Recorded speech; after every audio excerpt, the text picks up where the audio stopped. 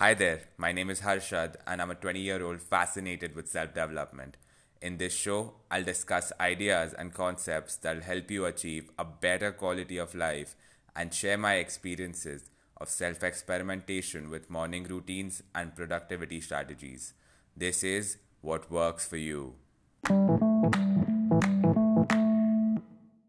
Let's talk about one of the most prominent fears people have, which is the fear of judgment. Have you hesitated before starting a YouTube channel or a poetry page? Has the fear of judgment ever crippled you from taking initiative in any way? If you're like most human beings, the answer is yes. Everybody I know, including myself, has lost to the fear of judgment at some point of time.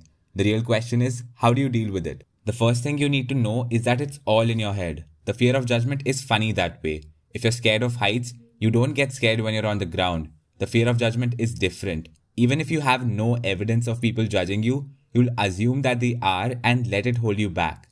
You're not a mind reader, you can't look into people's minds. For all we know, they're not even thinking about you in the first place. Taking initiative attracts people's attention, which can be an uncomfortable experience, but keep in mind that instead of your work being judged by someone, it could be inspiring somebody. You have no concrete proof of what anybody is thinking. While you're trying to guess what's going on in somebody's head, they are trying to guess what's going on in yours. There's this amazing quote that goes, I am not what I think I am. I am not what you think I am. I am what I think you think I am. Let me repeat it for you. I am not what I think I am. I am not what you think I am. I am what I think you think I am. So if you've ever held yourself back from taking that first step, inhale what I've just explained to you and reconsider doing it. You're going to die one day and nobody except you will regret the fact that you didn't try. If you do try and fail, that's completely acceptable. Which brings me to how the fear of judgment masks itself. More often than not, people say they fear failure. False. They don't fear failure, they fear what people will say when they fail. You're allowed to try and fail. Steve Jobs failed miserably when he was running a computer company named Next after being fired from Apple. No matter how people must have criticized them, he went on and with a little luck and a lot of effort, he got back on his feet and changed the future of the world. Failure is okay. People will say what they say, but family and friends will support you. Not everybody's opinions count when you fail. The fear of judgment is also masked with the excuse of perfection. I'm a perfectionist and until the stars align, I'm not gonna do it. Well, real perfectionists know that perfection doesn't exist, only progress does. And to think that you're going to be perfect in your first YouTube video or your first self-published book is a ridiculous expectation. Focus on progress, not perfection. If the work you're doing requires customers, viewers, or clients, let them tell you how perfect or imperfect it is.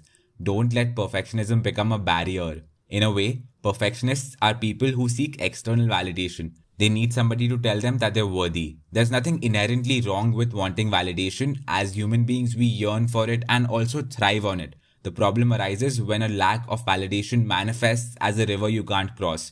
So beware of using perfectionism to mask your fear of judgment and as an ultimate excuse to not do what you want to do. Now let's move on to some more practical tips. Number 1, COVID. COVID is a blessing for people who've been trapped by the fear of judgment.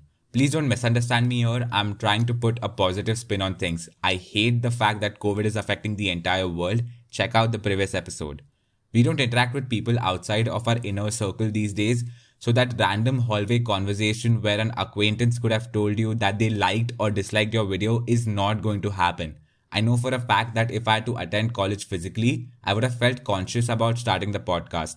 I don't know if I would have gone ahead and scrapped the idea of doing it entirely because that's an alternate reality. I just know I would have felt conscious for at least the first month. So take advantage of the situation and do what you want to do within the comfort of your home. Number 2, immediate execution. Sometimes when you're struck with a new idea, there are 2 ways to go about it. Either execute it immediately with the help of that adrenaline rush or wait for a little while telling yourself you want to research.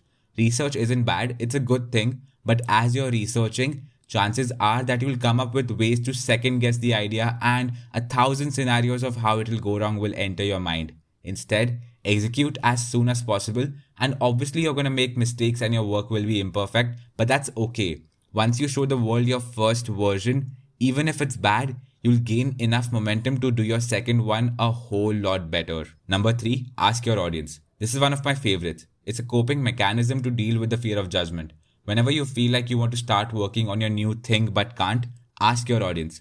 Before you begin, ask close friends. Put up a story on Instagram. Do whatever you want. Just point blank ask them if it sounds like a good idea. Nobody's going to tell you that it's a terrible idea. If they do, don't listen. The goal here isn't to ignore constructive suggestions. You should obviously factor them in from close friends and family or anybody who's willing to offer them. What we're trying to do here is trick ourselves into thinking that we're asking people their opinion before we're doing it, so it's okay. Not to mention, you're going to get a ton of support. I certainly did when I was starting the podcast. Number 4, self-critique. You can imagine what people are thinking about your work till the end of time, or you can be your own harshest critique. This is a simple exercise where you put yourselves in the shoes of your audience, customers, or clients and imagine how they feel about your work. Take down bullet points and work on them. Iterate. That's how you're going to get better. Don't become overly critical with the self-talk. This isn't about deliberately pointing out things that are wrong with you for the heck of it. This is about improving. Keep that in mind. Funny story, I wanted to do a little critiquing, so I was listening to one of the episodes from this show during my workout, and my brother walked in, saw me listening to my own podcast, and called me a narcissist. Nothing I said changed his mind afterwards. Number 5, ask for feedback. After you've shared your work, your idea, or your business pitch, ask them to share what they think. I've done this on multiple occasions, and I'm very grateful to all of you who've supported me. One of my friends suggested adding more personal experiences in the episodes. Another corrected my pronunciation of the word deteriorates. This way, I get to know what people really think instead of me imagining what they think. With this, I hope I've given you enough tools to battle the fear of judgment and take that first step. I've never been one to hype people up, but right now, I'm going to tell you to just go and do it. Don't let anything hold you back. Put out that first terrible version. The momentum that follows will be enough to carry you forward. Afterwards, tell me what you're working on Instagram. I'd love to know about it. Make sure you don't have any what ifs for your deathbed. Take the leap.